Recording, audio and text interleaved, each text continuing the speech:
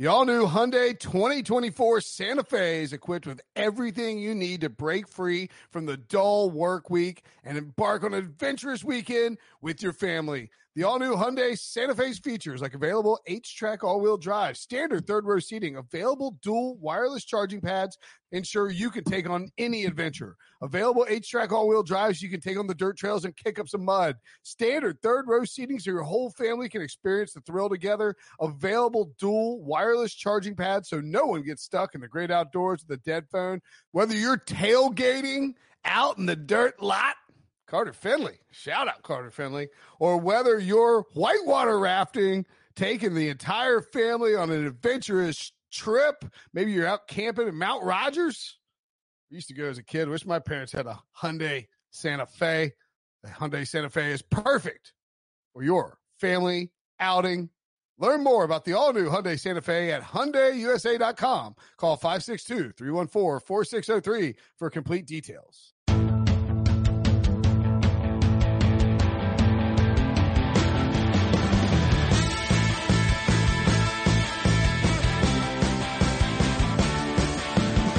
What's up, everybody? Welcome to the Pick Six Podcast, CBS Sports Daily NFL Podcast. I'm Will Brinson.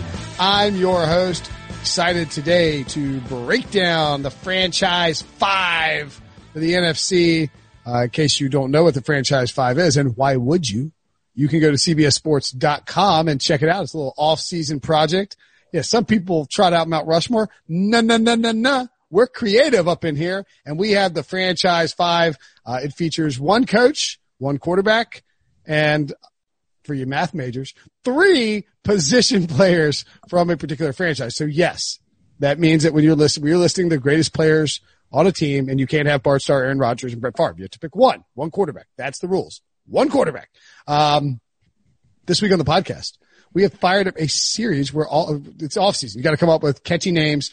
Fortunately, Debo, as you know, our wonderful producer, very good at catchy names, came up with the All 32.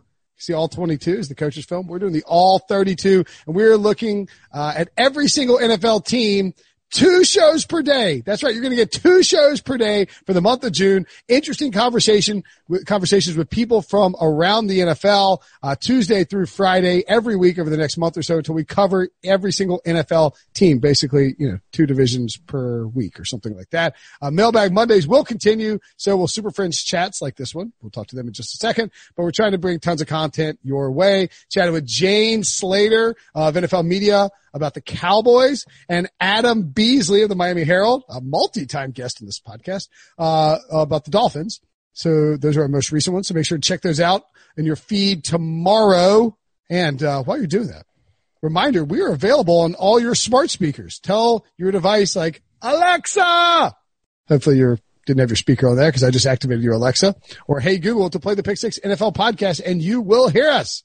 Okay, time to talk some Franchise 5 NFC. To do so, the NFL Super Friends joining me as they do probably far too often for their own liking.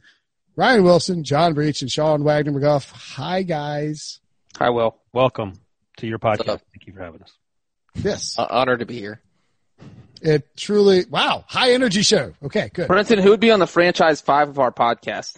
Well, there's only 4 of us, so the 4 of us. Oh, what a slight to Debo. He's literally on the call listening, and you're not even Debo's the coach for sure. Yeah. Brenton has to be the quarterback because he's the host, and then we're the 3 position players. So that was a very easy question. I feel like Sean is the left guard of the water bottle. What was that? That's terrible.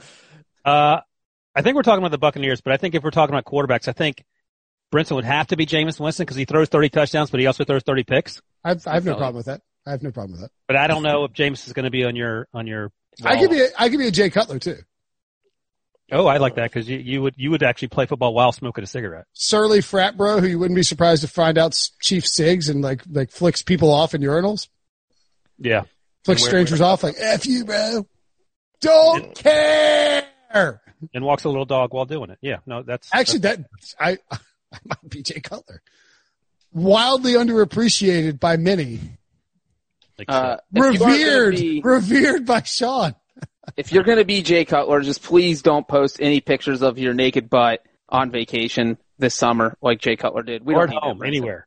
Yeah, Maybe I'll do just that. no one needs that. Speaking of vacation, John Breach will be gone. Paternity leave. We'll miss you, Breach. I'm sorry. I think guys. I'm going to be gone too at the same time. No, I did the week before so that Debo didn't have to try and have Sean and Ryan host the podcast for the entire week. That would be an unmitigated disaster. Why? I'm just kidding. You guys would do good. Because It'd be Sean talking for 45 minutes. There was a time last year, Breach and I did a solo pod after like a Thursday night game. we did one podcast, though. This would be a whole week. Was that the one where I was at a concert? Yes, a week after I sold my concert tickets because we had a podcast. That sounds Right. about You were trying to be a team player, and I was like, listen, I'm not missing Luna. Okay, so let's dive in. Franchise 5, again, the concept. One quarterback, one coach, 3 other players, all have to be non-quarterback or non-coaches. These articles are up on CBSSports.com. For some reason, we are doing a division a day. Got to cram this stuff in before the season gets here in 3 months. NFC East Monday, NFC North Tuesday, NFC South Wednesday, NFC West Thursday. You really have to imagine that these bottom tier teams, people are going to be soaking up that content with the, I'm trying to think, like the Lions. Oh, baby. Lions franchise 5 on Tuesday. There is somebody who's just pawing at the dirt, waiting to see who the Lions are picked. They don't care about the Vikings, Bears, or Packers, those terrible short-lived franchises. They want to know about the Lions. I should probably stop crapping on this. You're going to get some hate mail from Detroit, man. First, you just don't go to Detroit on vacation this summer. And so we'll give a teaser for the NFC, and some of the most interesting franchise 5s out there. I'm sure that Pete Prisco has already called somebody at the office and complained that we're thinking about doing a teaser. They looked at my list early and didn't ask me. I'm a tiny tan baby. My goodness. That's how Pete is quarantine has brought out the worst. I mean, as someone who lives with a baby, I'll say that was a pretty accurate baby cry. Thank you. Good job, Brinson. Future as a baby voiceover person. So we each picked one for most interesting. We'll go over 4 of them. We won't reveal the rest of them. You have to check on the website and or in the video, the accompanying video. I'm sure all of those things will explain in great detail exactly, very clearly and concisely who the 5 people we picked were. But for my most interesting one, I am taking the Tampa Bay Buccaneers. And I'm not really sure. Well, I did the video on the Buccaneers, and I had to pick, for whatever reason, there's a different group on the article and then on my video. Like I had to pick 5 entirely different players for the Buccaneers. And here's why I think it's the most interesting team that I want to talk about in the NFC, because I picked Tom Brady as the quarterback for the Buccaneers. That's right. Hadn't played a snap. Assuming we get to play football, he might not ever play a snap, and I don't care. It's the most interesting thing to happen to this team ever at the quarterback position. Brad Johnson won a Super Bowl. Jameis Winston went 30 for 30.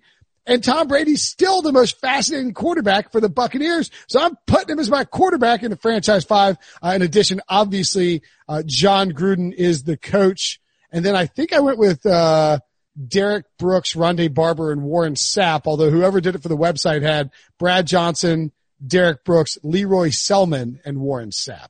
I don't agree with your Brady suggestion or pick, which I'm sure we'll get into, but I do want to commend you for putting Rondé Barber, because that was going to be my snub when we're going over the 5 that's on the website. I don't understand how Rondé Barber wouldn't be. If you're putting Derek Brooks and Warren Sapp, I think he's in that exact same echelon of players. So using the Tom Brady logic, shouldn't Gronk be on this list too? He's a Hall of Famer.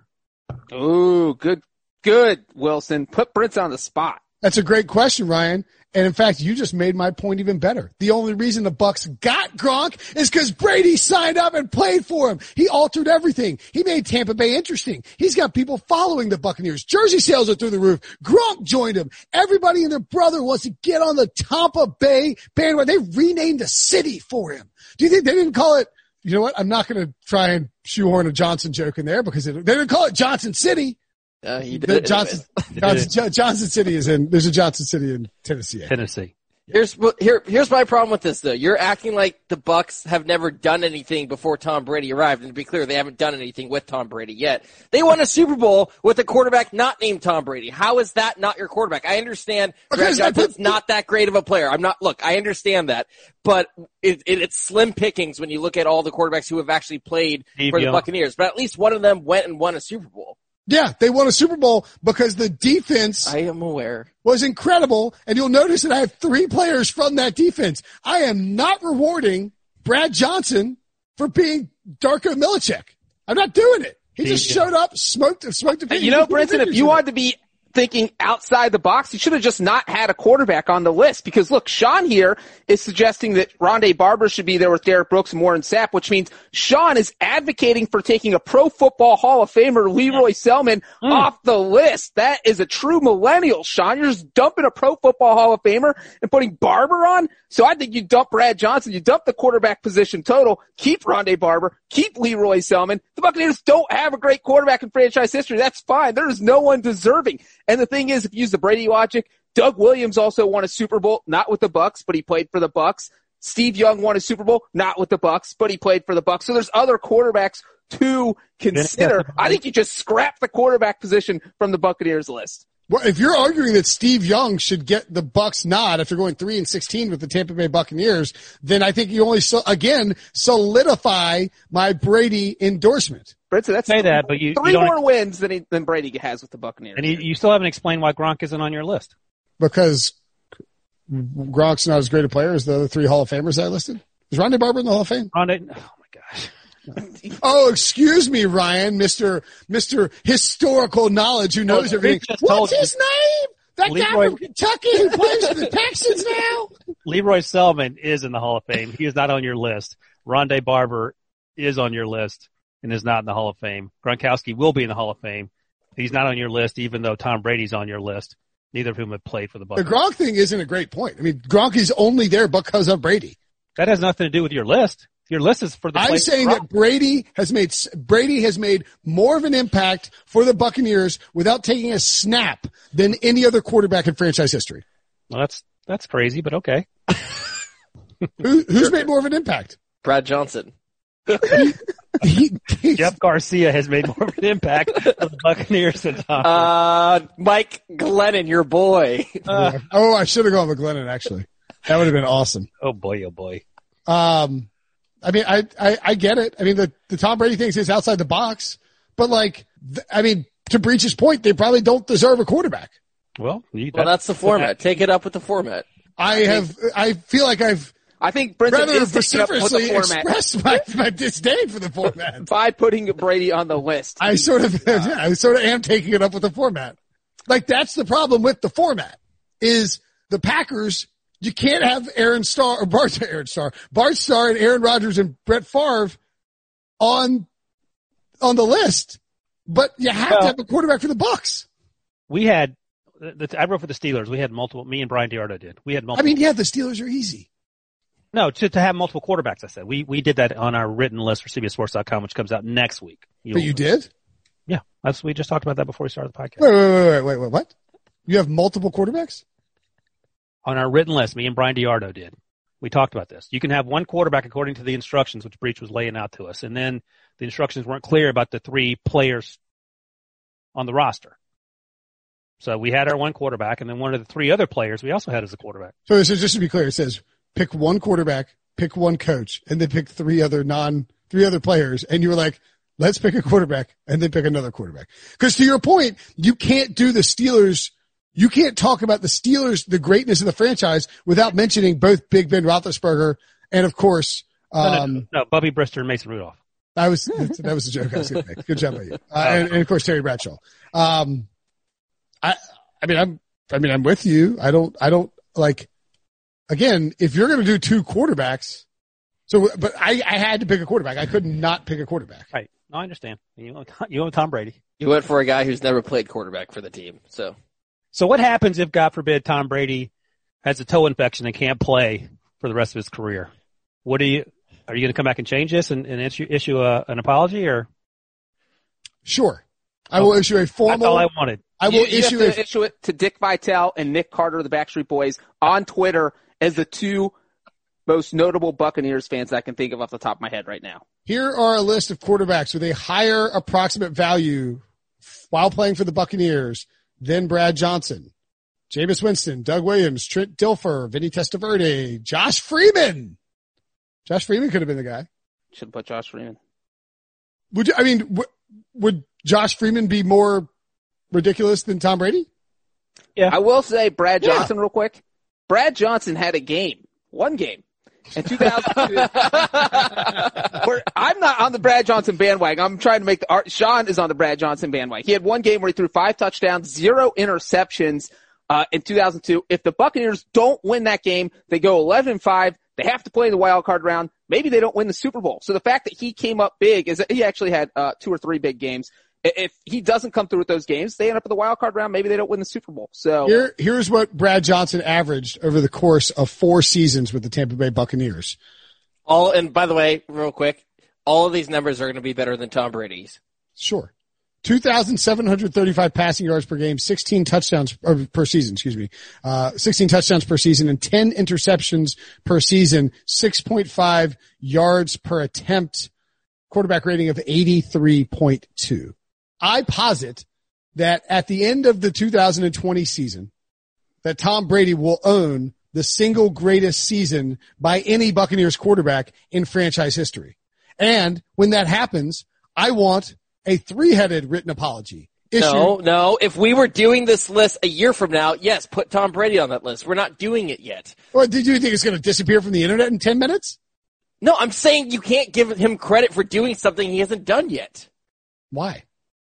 Because we're looking at the history of the Tampa Bay Buccaneers. He's already affected the Buccaneers through jersey sales, through many more things, through bringing Gronk there. You're right. I didn't factor that into when I was making my team's jersey sales. All right, well, but seriously, so how much do titles go into your? Ryan's going to skate on doing 2. No, I mean, and look, and I'm not skate on doing 2 quarterbacks for the Steelers, which is a real slap in the face to the process and the integrity of this exercise.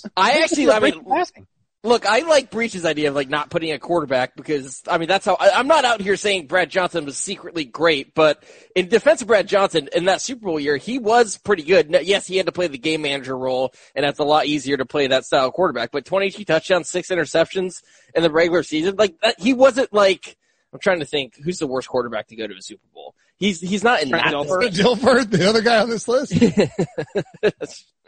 And that's all I'm saying. I think a year from now, yes, I think you have to put Tom Brady a year from now. Okay, well then if you think Tom Brady is going to be it a year from now, then I am perfectly comfortable having him here now because I like to build a little projection into it. Let me ask you this. So in all seriousness, I'm being serious arguing about this, but in all seriousness, how important are titles to who you're picking? So you got, you're doing your list. Titles are obviously important in the NFL, but here's a good example. I don't want to give away the Eagles, because I did the Eagles as well for HQ, but I think it's an important distinction. I did think about putting Nick Foles in there. Oh. Nick Foles is clearly not the greatest Eagles quarterback of all time. I think Ron Jaworski and Donovan McNabb, who I ended up going with, would have or Andy Reid versus Doug Peterson. Andy Reid's in my mind, the best Eagles coach of all time, but Doug Peterson's got that Super Bowl and Foles has that Super Bowl. So Foles to me is a very comparable situation to the Brad Johnson thing.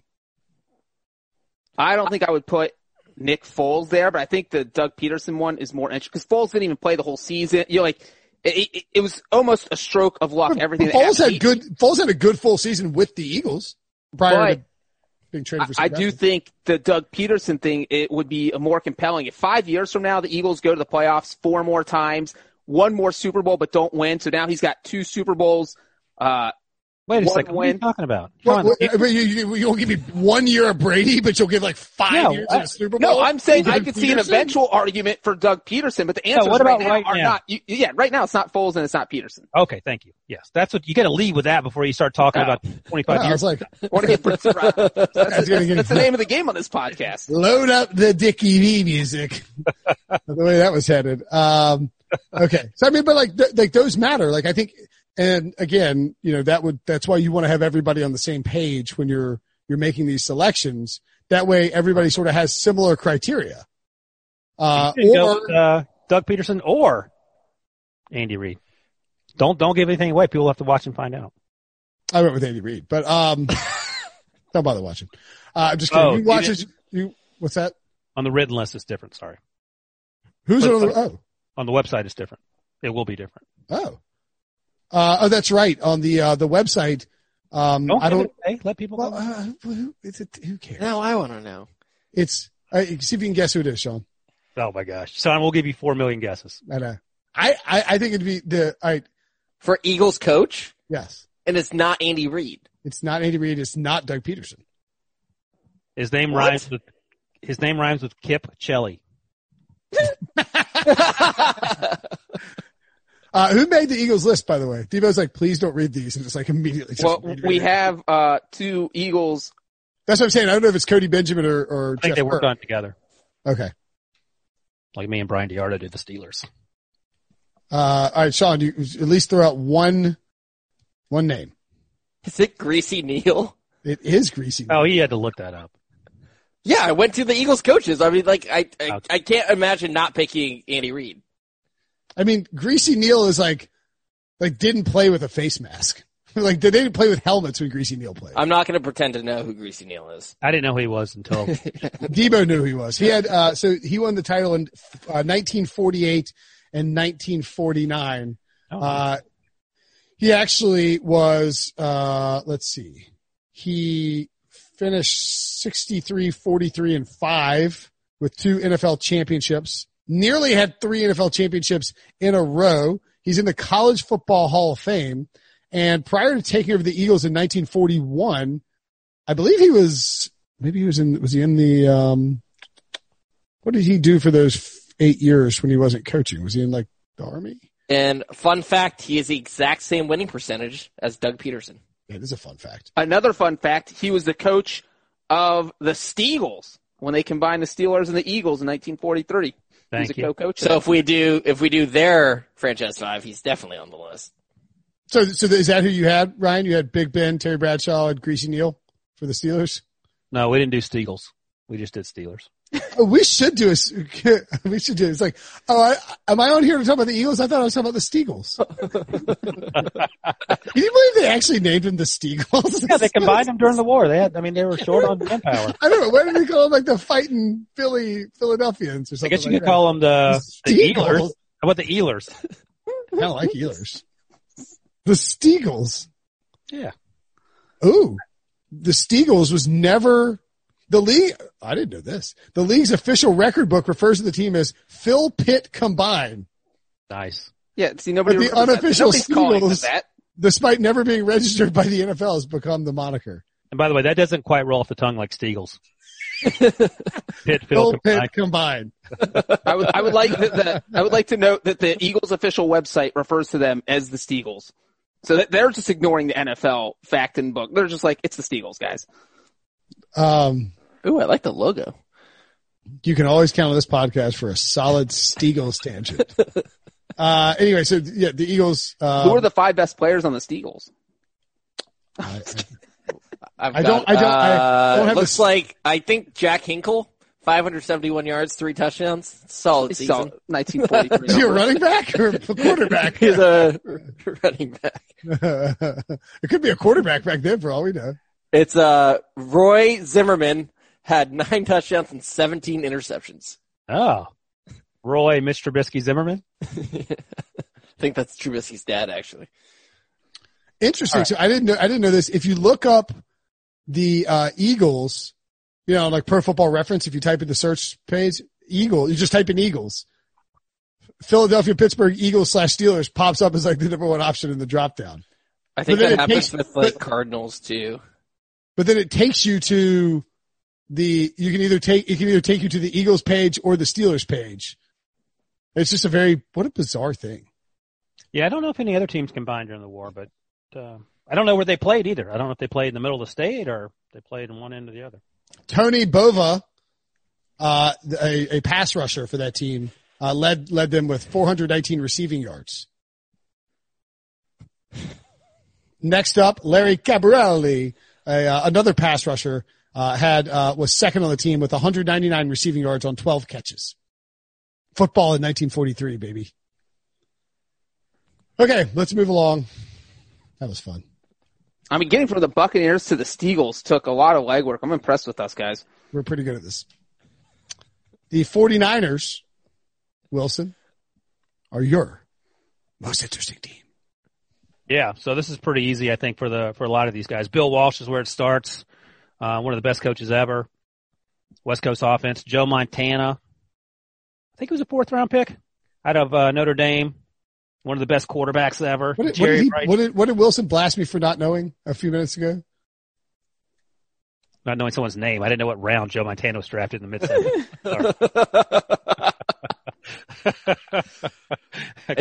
Third round, Ryan. Thank you. I missed it by one Shame round. on you. Shame on, how dare me.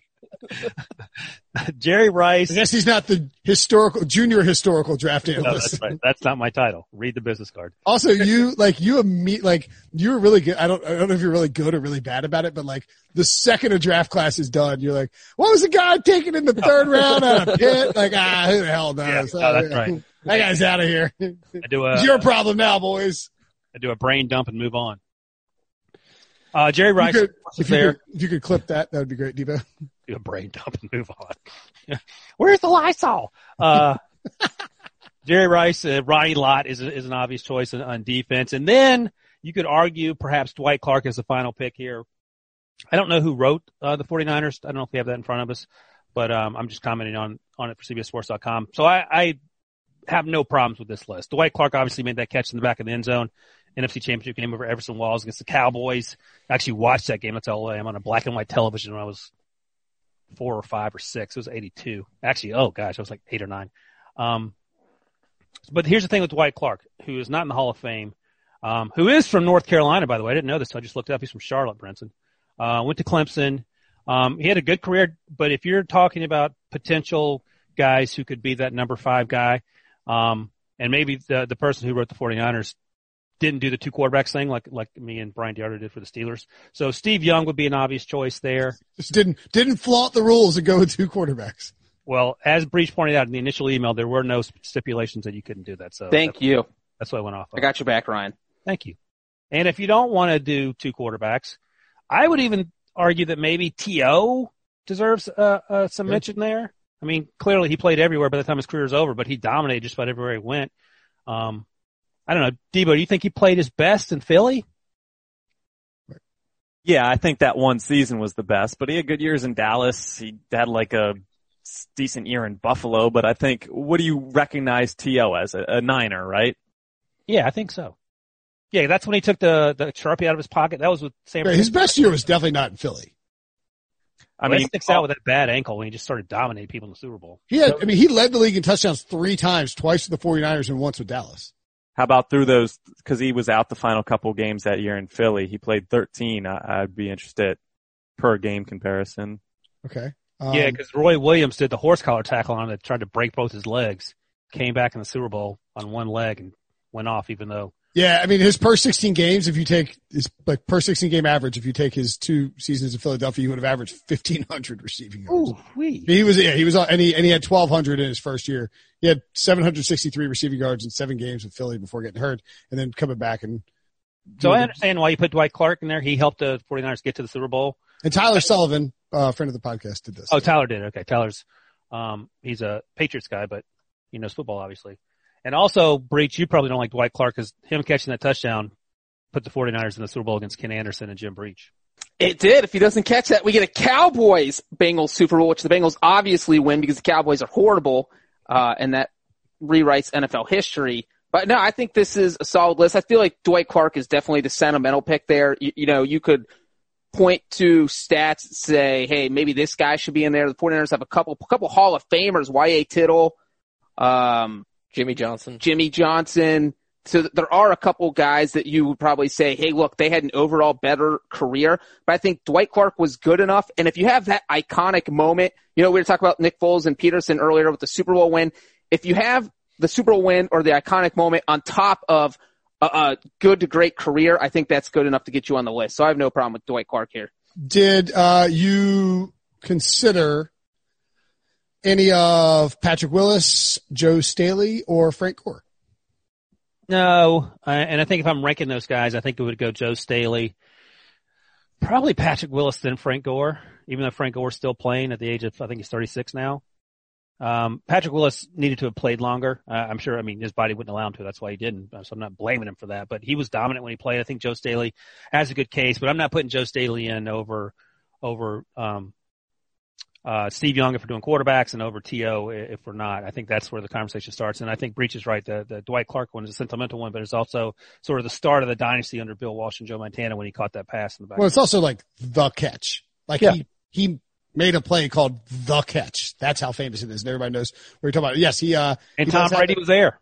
Tom Brady was there. And, he does have some sort of, plaque or, something in the North Carolina Sports Hall of Fame here in, Raleigh, North Carolina. Did you know he was from North Carolina before just now? Yeah. Cause they did a press release, when he announced that he had Alzheimer's. Did he have Alzheimer's? I think so. Yeah. From Charlotte. Kinston.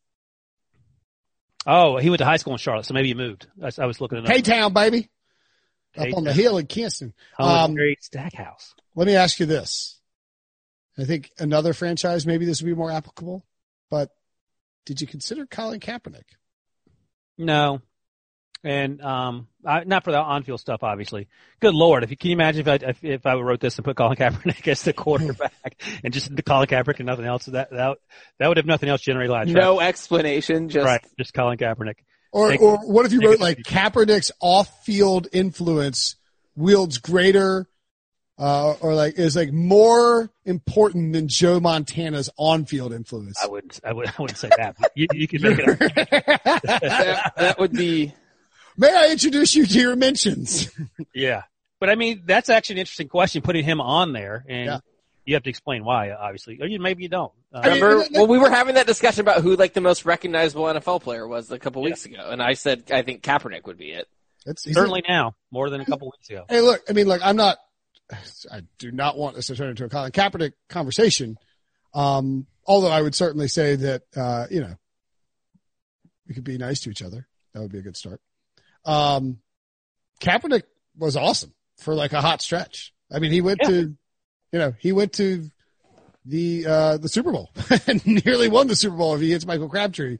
If Richard Sherman doesn't defend, the 49ers under Jim Harbaugh could have won multiple Super Bowls fairly easily. Yeah, that's right. No, I think Harbaugh and Kaepernick together worked out really well. Before that, who was the coach? Tom Sula was the coach. They had a whole stretch of guys that just couldn't seem to figure it out. Was Chip Kelly the coach before or after Harbaugh? That was after. Yeah, it was after. After Tom Sula. Well, Tom Sula who was once the winningest coach in 49ers history. That's right. 1,000. Tom Sula was on Harbaugh's staff as the DL coach. And so when Harbaugh was fired, they promoted Tom Sula. Oh, yeah. And that's why Fangio left, because Fangio was mad that he got passed over for the defensive line coach. So I think Mike Singletary and Mike Nolan. Oh my yikes. Remember talk about this is what we should have done instead of a franchise 5 is like found like the most bloggable moments from like pre-Twitter. Can you imagine what Twitter would be like when Mike Singletary pulled down his pants at a press conference? Can't have it. We're yelling about Vernon Davis. It would have been incredible. But did he pull down his pants? Am I forgetting this? It was something like that. He said something. He kicked Vernon Davis off the sideline at like halftime or something, and then his press conference started yelling about no losers. Go right ahead. Ask the question. Vernon just, it was something that I told everybody at the very beginning of the week. I will not tolerate players that think it's about them when it's about the team. And we cannot make decisions that cost the team and then come off the sideline and it's nonchalant. No. You know what? This is how I believe, okay? I'm from the old school. I believe this. I would rather play with 10 people and just get penalized all the way until we got to do something else, rather than play with 11 when I know that right now that person is not sold out to be a part of this team. It is more about them than it is about the team. Cannot play with them. Cannot win with them. Cannot coach with them. Can't do it. I want winners. I want people that want to win. No. You don't want me to go. Sorry, I was playing again. By the way, I don't think you actually get penalized for having 10 men on the field. Couldn't you just play with 10? Yeah, if you wanted to. So That happens sometimes. They'll show like a touchdown and they'll be like, oh wait, the defense only had 10 guys on the field. Yeah, but that sort of sums up Mike Singletary's coaching career pretty well. It's like, you know. By the way, before you mentioned Kaepernick, I thought you were going to mention Seifert as a possible. Yeah, I mean, I don't think that you could go Seifert over Walsh. Not over, but as another, if we're doing like the sort of blurring the rules of who's on the list. I mean, I don't get me wrong. Like, I think like, you're like, okay, Walsh is the obvious answer. And then you're like, does Seifert deserve any consideration? And you have the discussion, but it's sort of like Joe Montana and Steve Young. You're like, Montana's the guy. Should I consider Steve Young? And they're like, no. If you were doing a Rushmore, I don't even know that Seifert would make it because it would be Walsh, Rice. Montana, Young, Rice. Yeah, I'm fine with that, but I'm talking about for the Dwight Clark spot. Oh, no, I mean, I think it's a good discussion to have. It's not crazy. He won 2 Super Bowls with him. I think that Singletary was just recently fired as a high school coach. Let me double check. And he hadn't done very well there. That's tough.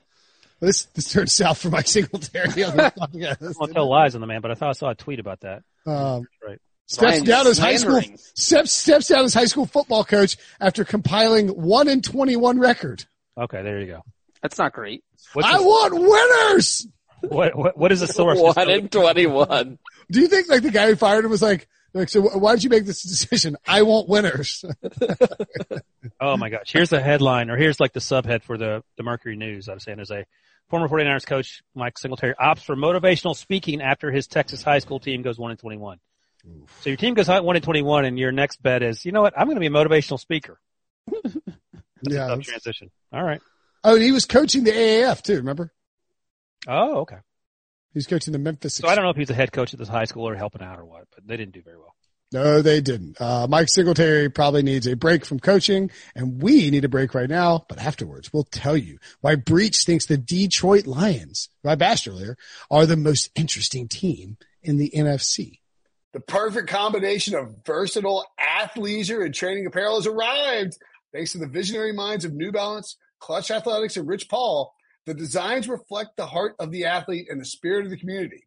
With rising defensive stars Will Anderson and Chase Young on the roster, Clutch Athletics brings the best innovative gear to all athletes, giving them style and performance on and off the field.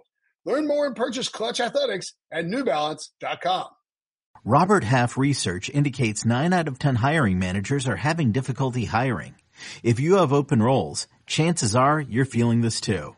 That's why you need Robert Half. Our specialized recruiting professionals engage with our proprietary AI to connect businesses of all sizes with highly skilled talent in finance and accounting, technology, marketing and creative, legal, and administrative and customer support. At Robert Half, we know talent. Visit roberthalf.com today. Perhaps a lie of a tease, but whatever, it doesn't matter. John Breach, you found the Detroit Lions franchise 5. Brinson, look, I am here to defend the people of Detroit. You just sit there and bash them for an entire podcast. I just want everyone to know that not everyone feels the same way that you do. No, here's the thing. I do think that the Lions, I thought they had the most fascinating list because, look, we just talked about the 49ers.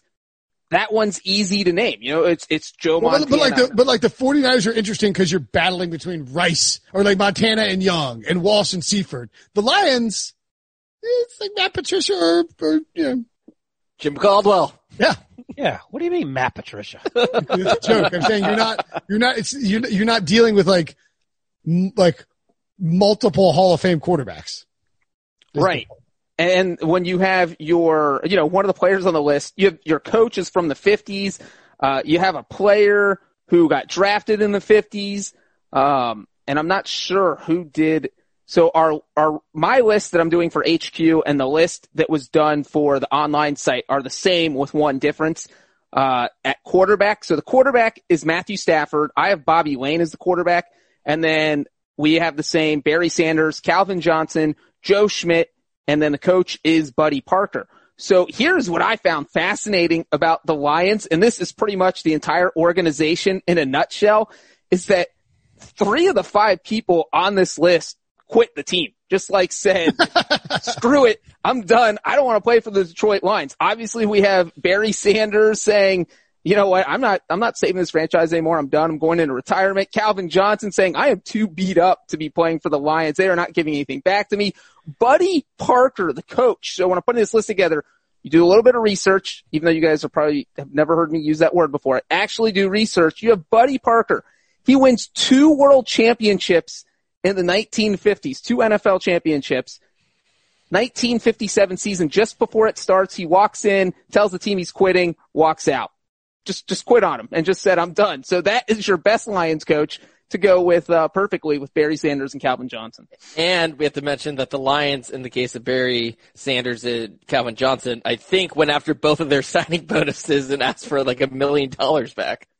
Yeah. And even the quarterback, we had the Matthew Stafford rumors swirling that he wants to get traded out of Detroit. And, we heard the Tom Brady rumors last year when he was selling his house and everybody's like, well, that's a red flag. He wants out. And that Matthew Stafford's selling his house. And I know they've said it's not because they want out, but if you're selling your house that you put, millions of dollars to give it a glass floor in your living room and this giant pool, probably because you're not going to be around much longer. And then, Bobby Lane, the guy on my list, the quarterback, got traded after he won 2 championships with Detroit and, just got dumped by the team. So really Joe Schmidt, this is the only guy with a happy ending on this list. Ooh. How do you guys feel about that?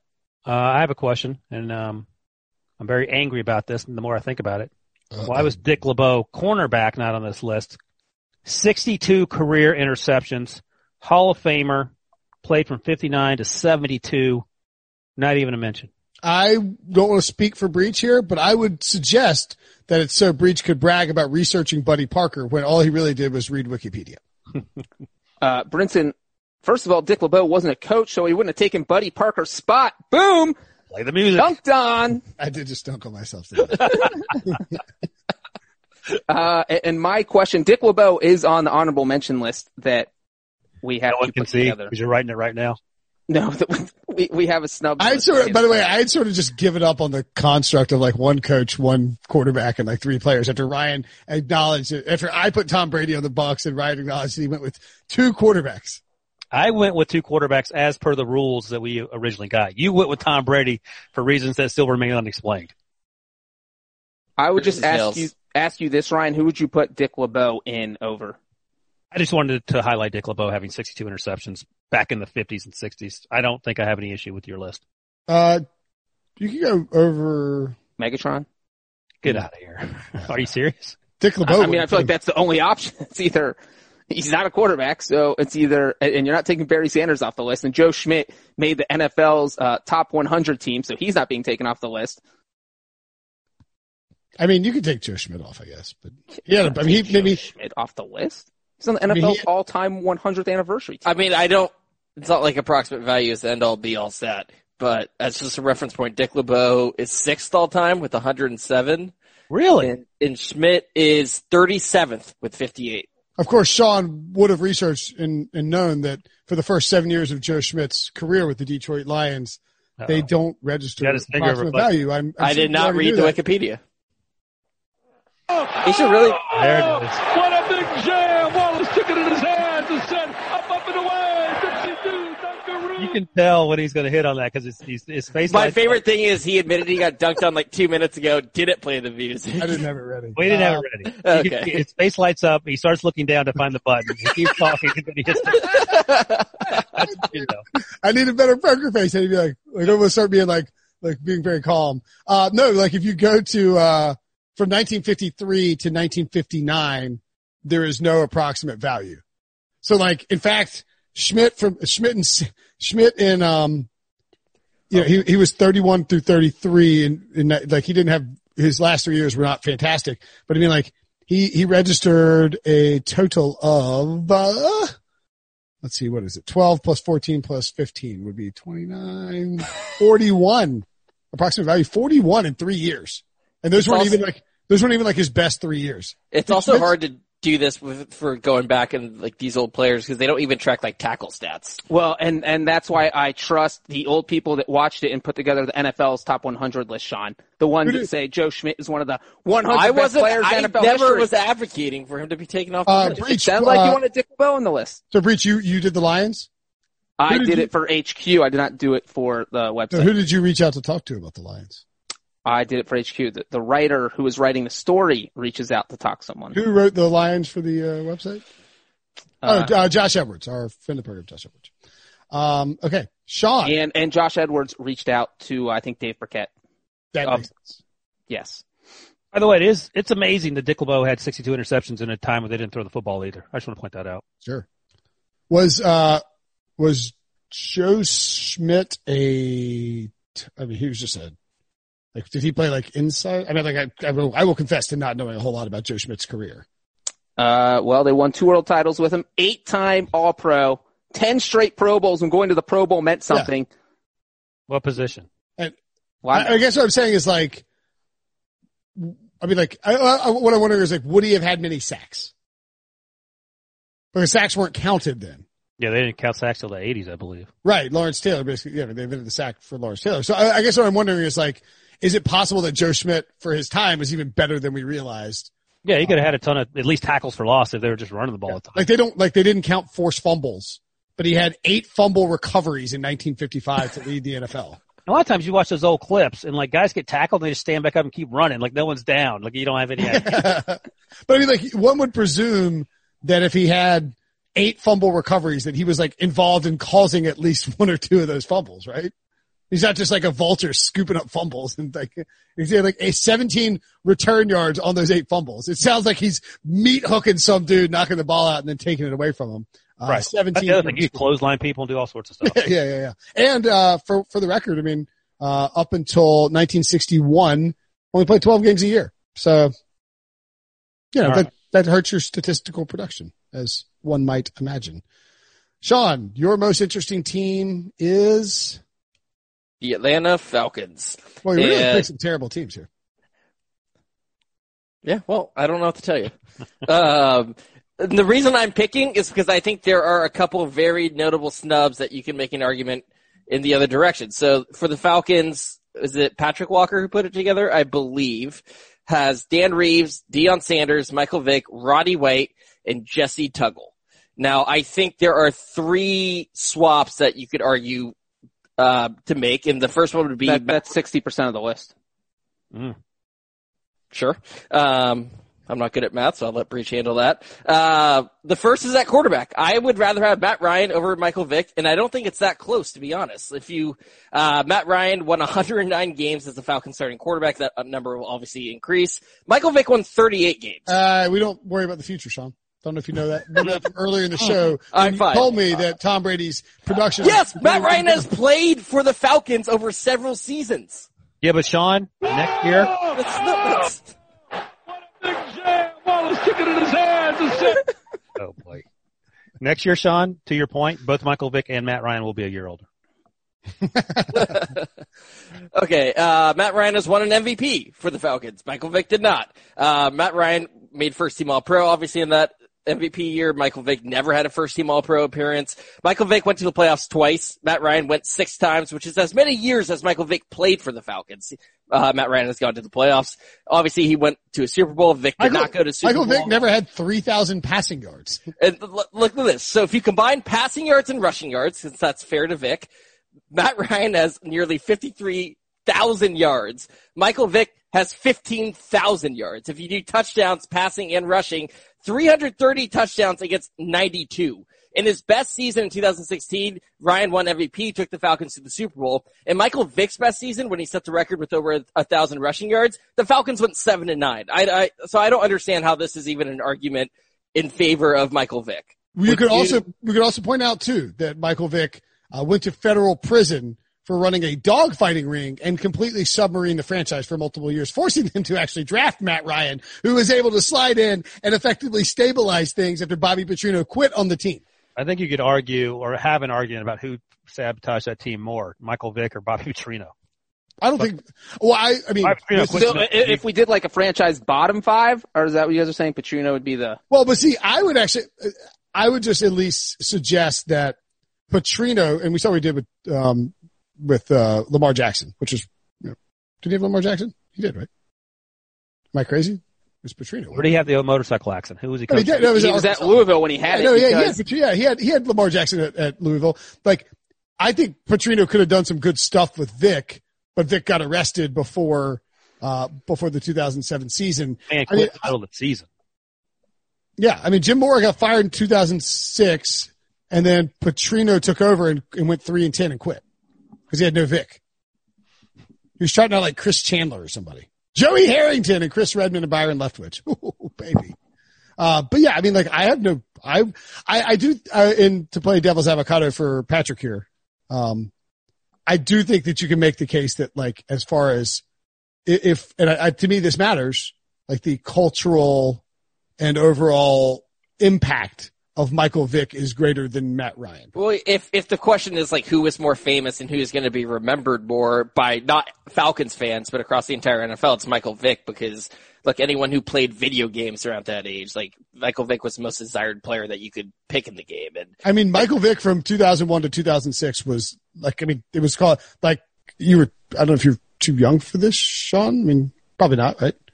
Might be. I don't know what you're going to say. Like they did the commercial, the Michael Vick Experience. And it was no, I don't remember that. Oh my God. I mean, it's like you're in a roller coaster and you're trying to like ride with Vic. And Vic was a phenomenon for those stretches in Atlanta. But like, then that's why Jim Mora got fired, because they could never unlock maximum Michael Vick. And he really didn't even play his best football until Andy Reid got hold of him. But I would also say with the Falcons that he was inefficient. Like, he was fun to watch. He was the most exciting player, but he wasn't Lamar Jackson. He was completing like 55% of his passes. He was throwing as many interceptions as touchdowns. He was under 54 for his career with the Falcons. Yeah, so he just wasn't efficient as a throw. Like, Lamar Jackson is the total package. Michael Vick just wasn't a great thrower. And yes, he was the most exciting player to watch because you wanted to know what was going to happen. But one of those things that might happen is an interception, because he was throwing those all the time. Did you have any, if you were able to do the Ryan Wilson rule and put as many quarterbacks as you want on your list, would you have Ryan and Vic? No, I would just have Matt Ryan. All right. Okay, so a few more players for the Falcons. Deion Sanders, duh. Yeah, that Deion Sanders is the easy slam dunk that you can't argue with. But I even think with Roddy White, I would rather have Julio Jones personally over Roddy. And Roddy played for 11 seasons in Atlanta. Julio's entering his 10th, so Roddy has a little bit of a volume advantage. But Julio Jones already has more yards. It's not close. If you're talking about Julio, right? Yeah. Yeah, okay. I mean, I think if Patrick's rolling with Vic and Roddy, like, I think he's speaking to like sort of how the franchise is perceived. Like, I think Roddy White is very emblematic of the Atlanta Falcons from their heyday, but I would absolutely take Julio. Or I would say this list consists of no active players, and I know that because we didn't have any qualifiers, and maybe having an active player was something people felt didn't make much sense because their career's not over. But then that would make, because like that would be leaving Tom Brady off the Patriots, and you can't do that. But I could see for some franchises, if there's close between two players trying to make a final call, take the guy who is not active. I almost think you could put Julio Jones and Roddy White and take out Jesse Tuggle. You hate Jesse Tuggle, man? It's hard for me. Like, Julio is going to be a Hall of Famer. Do we all agree with that statement? Julio is absolutely the Hall of Famer. Okay. And Roddy White was a very good player who's not going to make the Hall of Fame. Yes. Roddy White has no chance of making the Hall of Fame. Yes, but he was a very good player. And great. I'm actually from 07, also a fun guy. Funny guy. Roddy White did our CBS Sports Telethon. By the way, the Atlanta Journal-Constitution this offseason actually ran a poll for Mount Rushmore that I was just looking at, and Julio Jones actually got the highest percentage of votes at 80%. Matt Ryan in second place at 68%. Roddy White was at 18%. And Jesse Tuggle was not eligible. I mean, Roddy White and Julio Jones played a bunch of years together. 5, I think. Yeah. And like, And Roddy White was 30 when they drafted Julio, and Julio phased him out pretty quickly. Like, Roddy White became, yeah. And so, in the third one, I was going to ask you guys, and I was curious what you thought about coach, if you think Dan Reeves is the right pick. Because if you look at just what Dan Reeves did in Atlanta, I mean, he was 49-59-1. And you have someone like, I know Mike Smith is not like a sexy choice, but he was 20 games over 500. Yeah. Dan Reeves took him to a Super Bowl. And they may have won it if Eugene Robinson stayed at home the night before the Super Bowl. Yeah. What do you do, Ryan? He went out and solicited a police officer to do things to him that aren't legal. Did he get a hooker? No, it was a police officer. He was disguised as a hooker. He was Disguised trying. as a hooker. I'm trying to get a hooker reference in back-to-back podcasts. I believe we use the word hooker in the podcast with Adam Beasley. You'll have to listen to find out why. You know what, though? I just feel like I'm not sure it would be Reeves. And I know that you said Mike Smith is not the sexy. Are you about to drop a Norm Van Brocklin on him? I am not going to drop. I was going to defend Mike Smith. I was going to say, look, this is a team that I don't think had ever made the postseason in consecutive years in franchise history until Mike Smith was hired, and then he did it. He got them there 3 years in a row. He had an NFC title game appearance that I'm sure Falcons fans remember very well, and probably be the worst loss in Falcons history if Super Bowl against the Patriots hadn't happened, because in that NFC title game, they blew 17-0 lead against the 49ers in Atlanta. And if they had won that game, they would have played the Ravens in the Super Bowl. So that was the first total disaster that Falcons had before that 28-3 debacle. Well, there was a playoff game early in Matt Ryan's career where they scored like 2 or 3 points against the Giants. I think they were the number 1 seed that year. Or they blew it to the Packers as the number 1 seed. They got absolutely blown out in their building. What was the Giants score? They lost 48-21 to the Packers as the number 1 seed, and the Giants score I think was in 2011. Yeah, but that Packers game was like 24-2. That Packers game was Aaron Rodgers turning into like the Human Torch and just going nuclear on them. Well, he's mentioned 4 games, so you can say, okay, one of the games, fine, Aaron Rodgers went off, but the other games, I mean, they didn't show up. But I will say, along those lines, talking about these postseason games, is that where Matt Ryan's reputation, he lost his first 3 career playoff games, and he was getting that, the Peyton Manning label because he couldn't win a playoff game early in his career, the Andy Dalton label. But yeah, so it's. Go ahead and say it. Did he get the Lamar Jackson label? You going to say that? I'm not going to say it yet. But at least Matt Ryan did end up rebounding in the 2016, which is remembered for the collapse, obviously. That's one of the best quarterback individual postseason runs that we've seen probably in the last 10 years. Except he didn't win a Super Bowl. But, I mean, I'll stand up for Mike Smith in these playoff matchups. So they lost to the Cardinals. No, I think Mike Smith should be the coach. I think so too. Dan Reeves had 2 winning seasons, and 14-2 is great, and a Super Bowl appearance is great, but you got blasted in the Super Bowl. I mean, Dan Smith lost to the Cardinals, who went to the Super Bowl and nearly beat the Steelers. Then they lost to Aaron Rodgers and the Packers in that crazy game. Then they lost at the Giants against an Eli Manning team that won the Super Bowl. And that Packers team won the Super Bowl too, by the way. Yeah, that's right. The Packers team. So they lost. Is the problem. They didn't show up offensively. And Mike Smith is an offensive guy, but.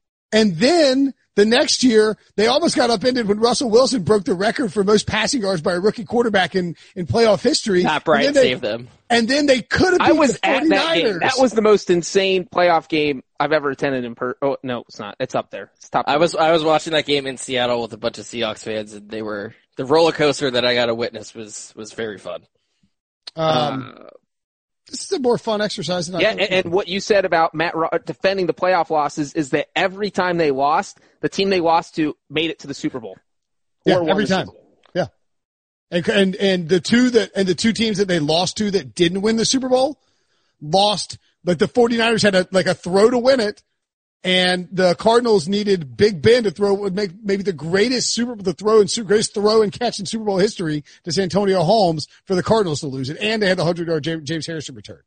So yeah, I think let's cut Mike Smith some slack, you big jerk. Anybody piling up on him? You! Okay. Don't make me bring Prisco in here to defend Mike Smith. You!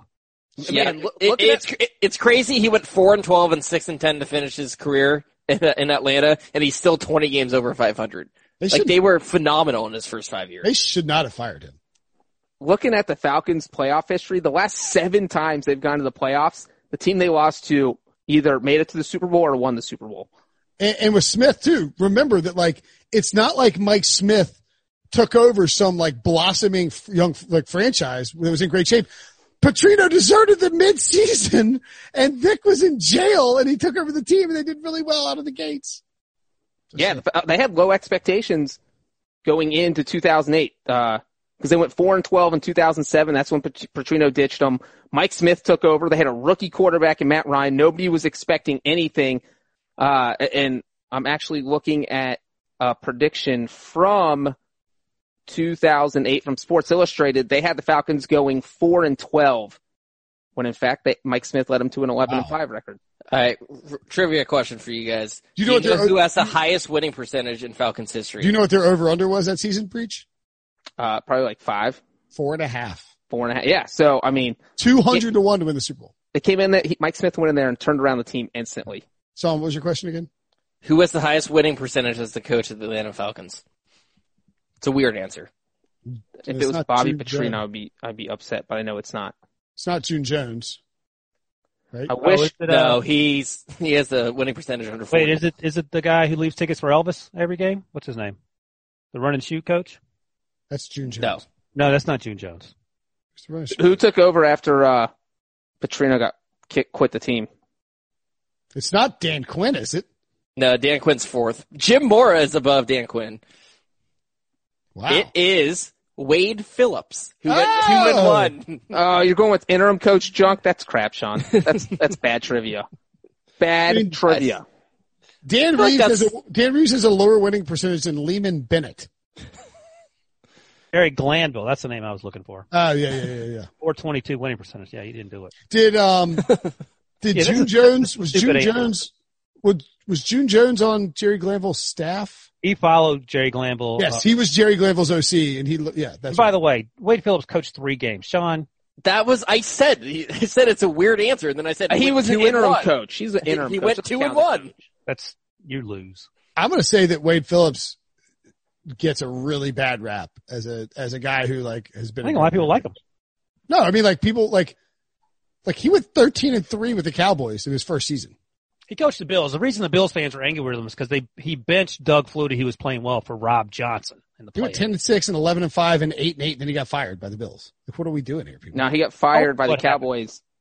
He has a winning percentage of 56%, which is like pretty good for the NFL. He won 61% of his games with the Cowboys, and Jerry Jones fired him for Jason Garrett. Yeah, you know why. You deserve everything you get, Jera. And he just got let go by the Rams when he made the defense awesome. He even questions this sometimes. He's like, I don't know why I can't get a head coaching job. I've had nothing but success. I mean, it is befuddling. It's a little bit like Mike Smith in the sense that like, people would rather hire Sean McVay or Cliff Kingsbury, like handsome, young offensive minds than like this guy who just has a huge track record of success at the NFL level and is a sort of a boring old white defensive coordinator. But he's also in his 70s now too, right? Yeah, he's 72. That might have something to do with it. I don't know. Wade Phillips is a ball. He actually turned 73 this month on June 21st. But yeah, I like him. I'm a Wade Phillips guy. Okay, so if we eliminate Sean's bad trivia of Wade Phillips, you know who the winningest coach is in Falcons history, who's coached more than 3 games? Mike Smith. Yes. Oh, well, what is Lehman up there at the top? What's his winning percentage? Lehman Bennett. Devo just sent me a chat. Let's end this. He doesn't like looking at Pro Football Reference for all these teams and reading off names. It's like, so you guys have now done 15 minutes reading out coaching records of the Atlanta Falcons. Any other snubs or anything else that we got to touch on? Cool. Let's get out of here. Reminder, check out James Slater of the Cowboys and Adam Beasley on the Dolphins, breaking those teams down on tomorrow's podcast. Then we'll have much more content coming up on these individual teams. JP Finley on the Redskins and Ben Volen on the Patriots coming to your feed soon. Thanks for listening. Talk to you guys later.